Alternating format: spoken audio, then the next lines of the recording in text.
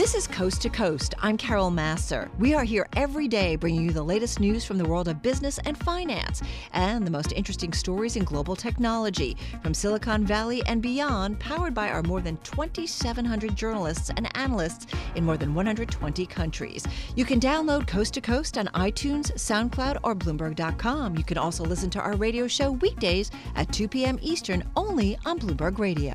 Don't leave me now, now that I'm falling for you. Well, I don't know who it's falling for. Maybe the short sellers are pretty happy today. Shares of Oracle down more than 8.5% after yesterday's earnings report. Here to help us understand what's going on, Anurag Rana, Bloomberg Intelligence, a senior software analyst. He knows all things about software and IT services. You can follow Anurag on Twitter at Anurag_Rana4. Okay, Anurag_Rana4. What happened at Oracle? We were talking about this after the close of trading yesterday, and it seems as though the sell-off just accelerated today. Yeah, I mean, after, we talked about it and we went on the call, and then on the call, the sales guidance for next quarter, was slightly below what the street was expecting. Now, in a normal circumstances, that wouldn't have been that big of a deal, plus minus a couple of percent points. But, we have seen some very strong results from software companies over the last month or so. So the question is, why aren't these guys doing so well? The issue is, a couple of things. One is on the application sides, which is slowly moving into subscriptions. When you see that, the revenue gets pushed out. So depending on how many clients move from license to subscription, there is volatility there. Because if you do the license model, the revenue gets booked up front. You don't spread it out over the life of I pay X amount every month for the course of the contract. Fair enough. So year one, you actually see a massive reduction in revenue from the same client. So in order for Oracle to grow on that, you have to book a lot more business. That has been the case for anybody who's gone through these transitions, whether it's been, Adobe or Autodesk and Oracle and SAP. So that's one issue. And the second issue is on the database side of it, where it's their IT business. They have a new product that came out in January, and that should pick up as the year goes by. Unlike a traditional software company, which is on the application side, database work takes time for people to upgrade. It's not as, as soon as it comes out, people go and upgrade it. So there is a longer tail to that. So, in our view, if you look at down a few quarters, some of this should return back to normalcy. But the issue at this point is that the next quarter guidance is not very strong. Okay, let's just break off these two different areas, because you're talking about databases. We'll get to that in a second. How does the Salesforce, and I don't mean Salesforce.com, although they are a big competitor, and of course Mark Benioff at Salesforce and Larry Ellison, there is a lot of history between those two individuals. How does the actual Salesforce sell a license subscription versus a software as a service subscription? So over the last few, I would say a couple of years, they've changed the incentives for the Salesforce to sell more subscriptions rather than the license. But more than that, the industry is moving that way. So a client would understand that, listen, I don't want an on-premise software, which is... No, I know that. But I mean in terms of if you have an embedded sales force, in other words, a group of people whose job it is to go out and sell licenses, and everybody in the world is looking at software as a service as a potential option, they're not going to necessarily buy those licenses. That's what I'm saying. The sales force at Oracle has been incentivized more to sell subscriptions than licenses. Also, when they go talk to a client, the client is not keen on buying the license. They want the subscriptions.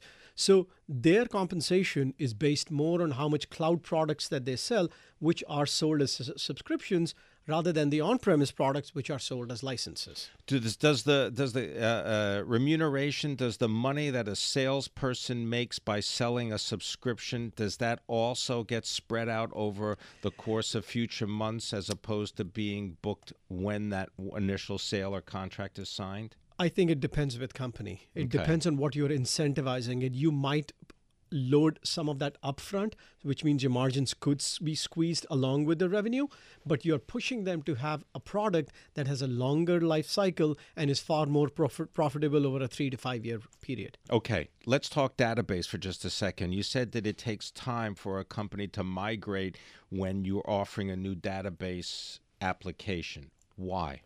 Just because what happens is your normal applications that you have built, there's a lot of connectors that's been built with the databases. So when you have to go and upgrade it, you have to basically redo that engineering again. You need to bring in IT services people. You need to bring in the consultants. It's not as easy as just giving you a username and login to move from one software to the other, which is what would happen in a cloud-based world. And that move, that transition, if you're running that large database, sometimes can be quite proprietary in terms of the kind of data or the kind of database, because there are some specialized databases for specialized industries. Yeah, but Oracle will help you do that when Right. when it launches a new product. It will give you the services which you can help you upgrade to the newer version of the software. And also in this particular case, their newer version allows customers to self-provision or self-patch the software, which is very important right now because of security problems. Patching is becoming a very big issue for the CEOs of Fortune 500 companies. Right. They don't necessarily want to spend the time and the money being responsible for doing it. They'd rather offload that to the software company like an Oracle. Yes, absolutely. And that's something that we think as the year goes by, we would see an acceleration in both the database license and subscription piece of it, as well as subscriptions for the applications. Thank you very much for being here. Always a pleasure. Anurag Rana, Senior Software and IT Services Analyst for Bloomberg Intelligence. Follow him on Twitter at Anurag_Rana4. Shares of Oracle may continue to fall. They are down a little bit more than 8.5%. You're listening to Bloomberg Markets. I'm Pim Fox, in for Carol Masser. Baby, break down. Go ahead, give it to me. Break down, honey, take A me breakdown in the through shares of Facebook today. They are lower right now by more than 4%. When did Facebook executives know that the information that was available that was made available by their technology available to Cambridge Analytica? And when did they know it? What did they do about it? That is just some of the questions that Facebook employees are asking their own Vice President Paul Grewal. He's answering questions today about Cambridge Analytica from employees of the company at the company's headquarters via video. Here to help us understand this issue and what the likely effects may be is Adam Levin. He is the chairman of Cyber Scout, and our own Sarah Fryer. Always a pleasure. Sarah Fryer, our Bloomberg News technology reporter. Sarah, I'm just wondering if you could just give us an update. As I mentioned, this report that Facebook employees want to know what the company knew and when they knew it. Do we have any idea as to the answer? Yes, I mean, the company is trying to make sure that employees are briefed on the situation, just like they're going to be doing briefings with lawmakers today and tomorrow for various congressional committees. But employees are really what matters to Facebook the most. If employees are not satisfied with how Facebook's handling things, they might leak to reporters, which would make their situation even worse. So it's better to have this internal transparency, and actually that's something that Facebook has always been pretty good at. Well, the idea that you would end up having leaks that would be available via some social media site, even Facebook or Twitter come to mind, is rather ironic. And Adam Levin, I want you to come in on this as the chairman of Cyber Scout. You're also the former director of the New Jersey Division of Consumer Affairs, Cyber Scout based in Scottsdale, Arizona. What do you make of this, and is there a playbook for how Facebook can handle this current scandal? Well, the reality is this is not the first time that they've had an issue about how data was being used, where it was being displayed, who was using it, what they were using it for. And, this is something that has plagued the company over the years. Plus, they have a stated policy that Mark Zuckerberg announced years ago that privacy is dead. And this is just again, pushing the boundaries of how dead privacy really is. Because in this situation, it's not just a question of somebody volunteering to be part of a study that then went awry. It's that anyone who knew them or anyone that was available for viewing on their site, having done anything in connection with them or being in the same place with them, suddenly got sucked into this situation, and now everybody's on display. So it's like you didn't volunteer to get in the Army. You've been drafted into the Army. But we're living in a surveillance society that everything we do, unfortunately, is being tracked and recorded, and everything from Alexa to Internet of Things devices. And more and more people are going to have to start becoming really more aware of this, and companies are going to have to get more sensitive to what could be reactions. But with Facebook, it's not like 2 billion people are going to flee the site. Right. Adam Levin, chairman, founder, Cyber Scout, and Sarah Fryer, our technology reporter in San Francisco. You suddenly realize that this could be the start of something big. You're lunching at 21. Well, it could be the start of, it is the start of Jerome Powell's tenure at the Federal Reserve. He will be speaking to reporters tomorrow following the conclusion of the two-day FOMC meeting. Here to help us understand that event and much more when it comes to fixed income, bonds, debts, Kathy Jones, Senior Vice President, Chief Fixed Income Strategist, Schwab Center for Financial Research. And they can all be followed on Twitter at Schwab4Traders. Kathy, thank you very much for being here in the studio. So what are you looking for from tomorrow's meeting conclusion and from Jerome Powell, the new Federal Reserve Chairman? Well, I think we're looking for pretty much what the consensus calls for, a rate hike, obviously. We'll be interested in the dots plot and whether they're signaling 3 or 4 rate hikes this year. I think there's a good chance that we get pretty close to 4 instead of the 3 from the previous meeting. And then we'll just be looking at the assessment of the economy, the tone of the comments in describing the progress on inflation and on the labor market to get a hint of how aggressive they want to be or not. Well, all right, so tell me about the state of the U.S. economy right now, because we seem to have a situation in which many things are considered benign, right? You have relatively low unemployment, 4.1%. You have an economy that by most measures, GDP year over year, 2.5% growth. And historically, although interest rates have increased recently, historically low levels of interest rates. Yet there seems to be, you can always go and find something negative if you want. Well, there's a lot of anxiety, I think, around will consumers continue to spend at the healthy pace that they did last year. Actually, the first quarter looks like we've had a bit of a slowdown, but we often have a bit of a slowdown in the first quarter. People tend to spend a lot in the fourth quarter, slow down in the first quarter. It's not always captured in the data. But there's also concern about our expanding deficits, what's happening on trade. All these things can contribute to this sense of uncertainty about the future. So does that change, or does that uncertainty offer any guidance as to what you're recommending investors do, at least with the fixed income portion of their portfolios? We really haven't changed our guidance. So we've been saying for well over a year that investors in fixed income might want to consider shortening the duration of their portfolios to make it less sensitive to interest rate increases. Look at securities in the fixed income world that actually benefit from rate hikes, maybe investment grade floating rate notes, maybe Treasury inflation protected securities, because we're starting to see a little bit higher inflation. We think that will continue over the next 6 months. And then think about moving up in credit quality a bit. We've had up until very recently a historically low value difference between Treasury yields and corporate bond yields. And so we thought, well, maybe you want to be in the little higher up in the credit structure just to make sure that if we get a bump in the road, you're not caught in a sell-off. Do you believe that investors are too greedy when it comes to what they want out of their fixed income portfolio? Well, I think everyone aspires to getting something for nothing, right? I think one of the most frequently asked questions I've had over the last 6 or 7 years is, why can't I just find, a muni bond, high credit quality that gives me 4 or 5%? And my answer is always, well, it just doesn't exist, right? If the risk-free rate is close Also, to... everybody else would want that same thing, and as a result, that competition would probably drive down the price. And you have to think, where's the risk-free rate? And if you're getting a lot more than the risk-free rate, there's some risk involved.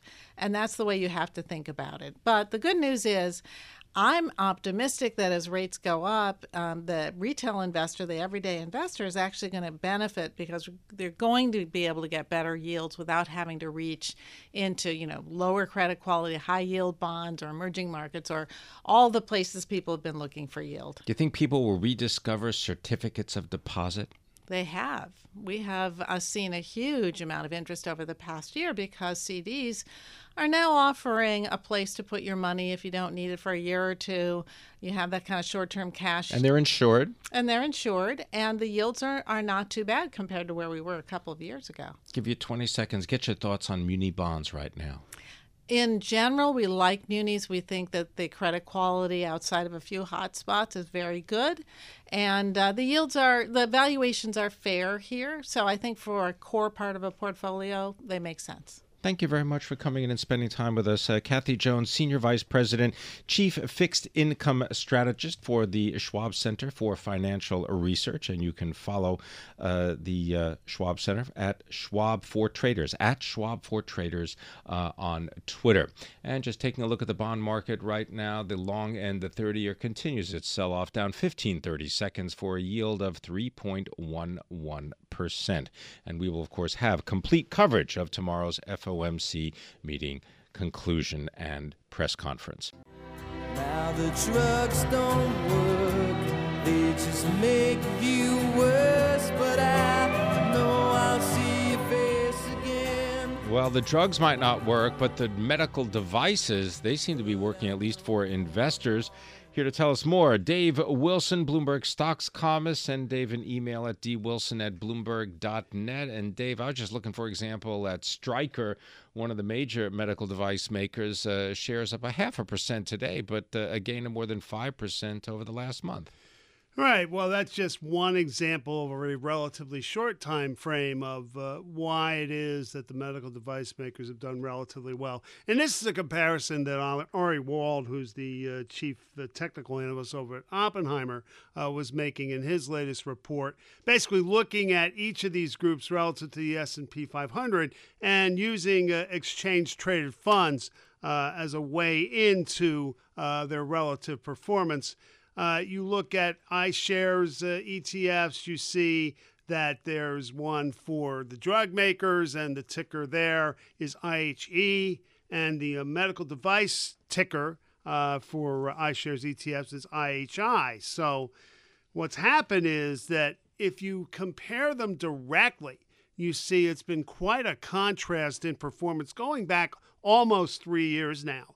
The ratio between the medical device ETF and the pharmaceutical ETF up 87% from a low in July 2015 through yesterday. So it gives you some sense that, let's face it, you can't exactly say healthcare stocks are all alike, because clearly the device area of the market has done relatively well, judging by this comparison, at a time when the drug makers, among other things, dealing with the kind of opioid issues that are now front and center and a whole lot of other concerns, well, they're not doing so well. So if you want to know more about this, and you haven't seen the chart already, just send me an email. I'll get it to you along with the explanation that goes with it and everything I do going forward. The email address is dwilson@bloomberg.net.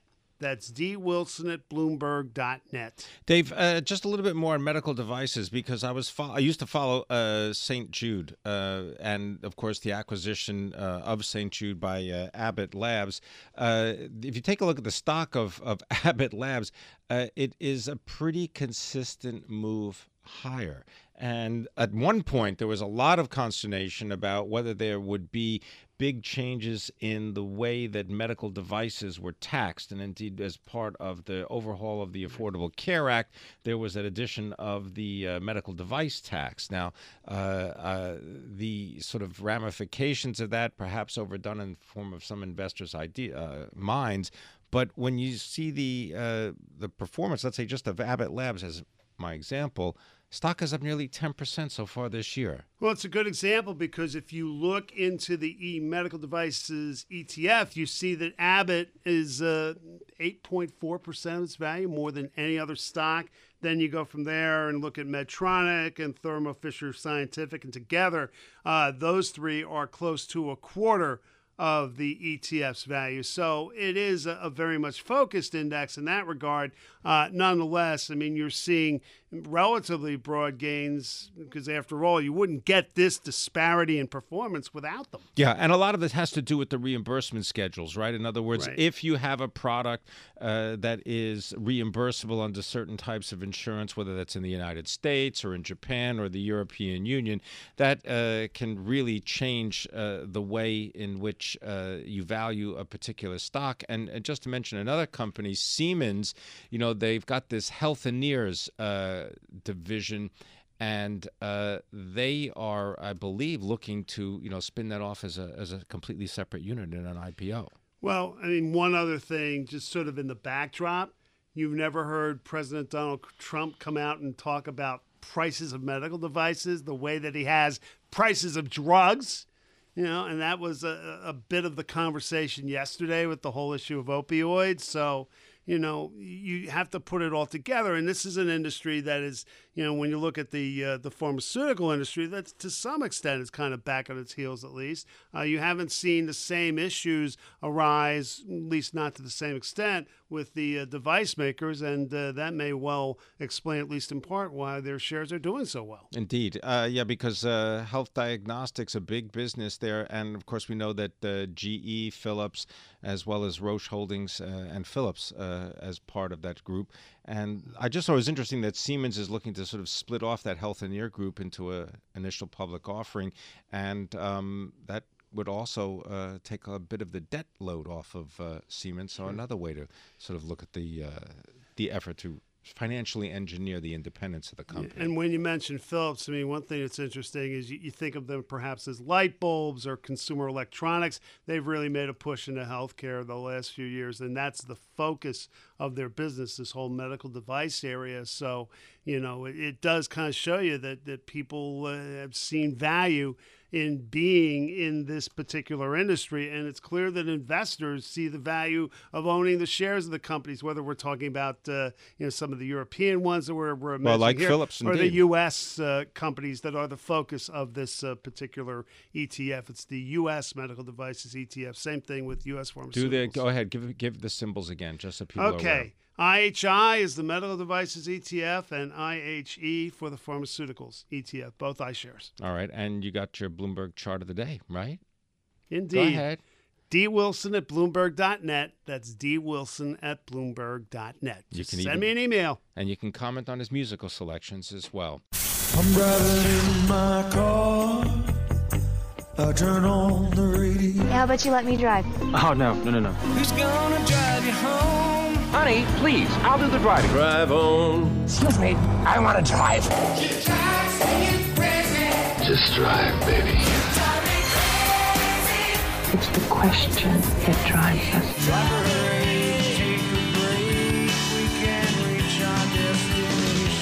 This is the Drive to the Close. That funky music will drive us till the dawn. On Bloomberg Radio.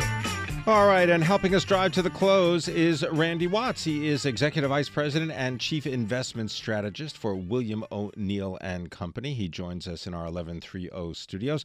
Randy, thanks so much for coming in. Before we get into some specific stocks and ideas, and I would get your thoughts right now on what are the investment themes that you believe have value? I think the most important thing to remember right now is that the U.S. continues in a very strong profit cycle.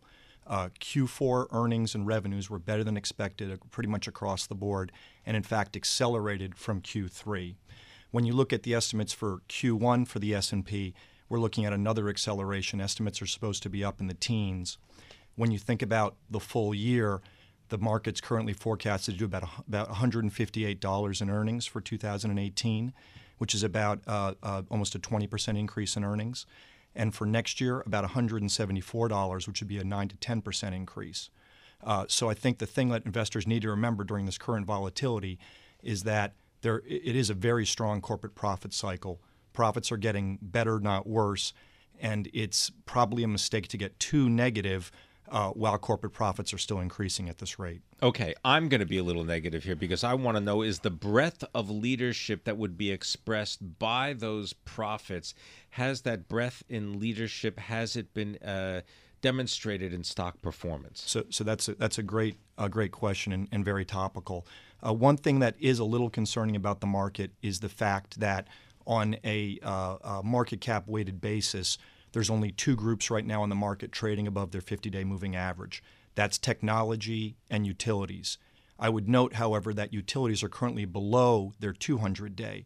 So the only sector in the market that's currently above both its 50-day and its 200-day price daily moving average is technology. If you looked at the market on an equal weighted basis, there'd be four groups where the average stock was above its 50-day. Those in order would be technology, transports, healthcare, and utilities. But I would note that the numbers are not outstanding in that sense. Technology's got about 65% of its stocks above the 50-day. Utilities, which is the lowest of that four I just mentioned, is about 52%. So I think one thing that does concern us is the fact that it's been a very narrow market so far this year. If you look at the major averages, the Dow is basically flat this year. The S&P is up about 2%, and the Nasdaq's up a little bit under 7%. We'd really like to see more breadth in terms of sector and individual stock participation for the market to continue higher from here. We're hopeful we're going to get that with first quarter earnings, which again we think are going to be very strong. I would remind your listeners that this will be the first quarter with the new tax rates in effect. And we do think this is going to be a strong quarter for profits. Okay, strong quarter for profits, and I know this is going to sound strange, strong quarter for avocado demand. See how I did that? Because I know you want to talk about one particular stock, Calavo Growers, right? This is a base in Santa Paula, California. Correct. I know the area. Perishable foods, but mainly avocados. It is. You know, avocados have been very popular. One of the themes we have inside O'Neill really is this healthy living concept. Avocado consumption has been going up pretty substantially in the United States. They're one of the leading producers of it, and we think this is a trend that's going to continue. You know, another story we like in that space is a company called Planet Fitness. This is a mid-cap stock. They've got about 1,500 gyms in the United States. They have about 10.5 million members. What's interesting about this company is they really cater to the newer gym goer. About 43% of their members had not joined a gym before joining Planet Fitness, and they charge them about $10 a month. We think that's a very interesting stock. It's got about $3.7 billion cap. The stock currently trades around $38. We think they can do about $1.45 next year.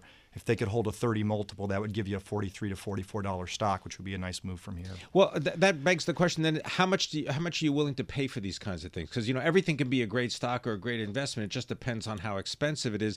And so, Planet Fitness are at $430 million in revenue a year and $53 million in net. You like paying whatever it is, as you said, $38. I guess it is $38 a share.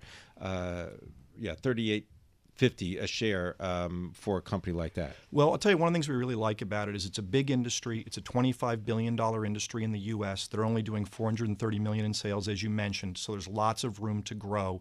So when we pay that kind of a multiple for a growth stock, we want to see that there's a multi-year trajectory ahead of it. Another thing we like is 95% of the membership fees are collected electronically, so we like that stability of the business. And we also like the fact it's a franchise model. Out of the 1,500 fitness clubs, about 95% are franchised. The company owns, in terms of company outright, about 5% of them. And we do think, as we said a minute ago with the avocados, we think healthier living is a trend inside the U.S. and very much on consumer. All right, so eat your avocados and go to the gym. Calivo Growers, as well as Planet Fitness. My thanks to Randy Watts. He is Executive Vice President and Chief Investment Strategist for William O'Neill and Company. Thanks very much for helping us drive to the close. Thanks for listening to Coast. You could subscribe to the podcast on iTunes, SoundCloud, or Bloomberg.com. You can also listen to the radio show weekdays at 2 p.m. Eastern, only on Bloomberg Radio.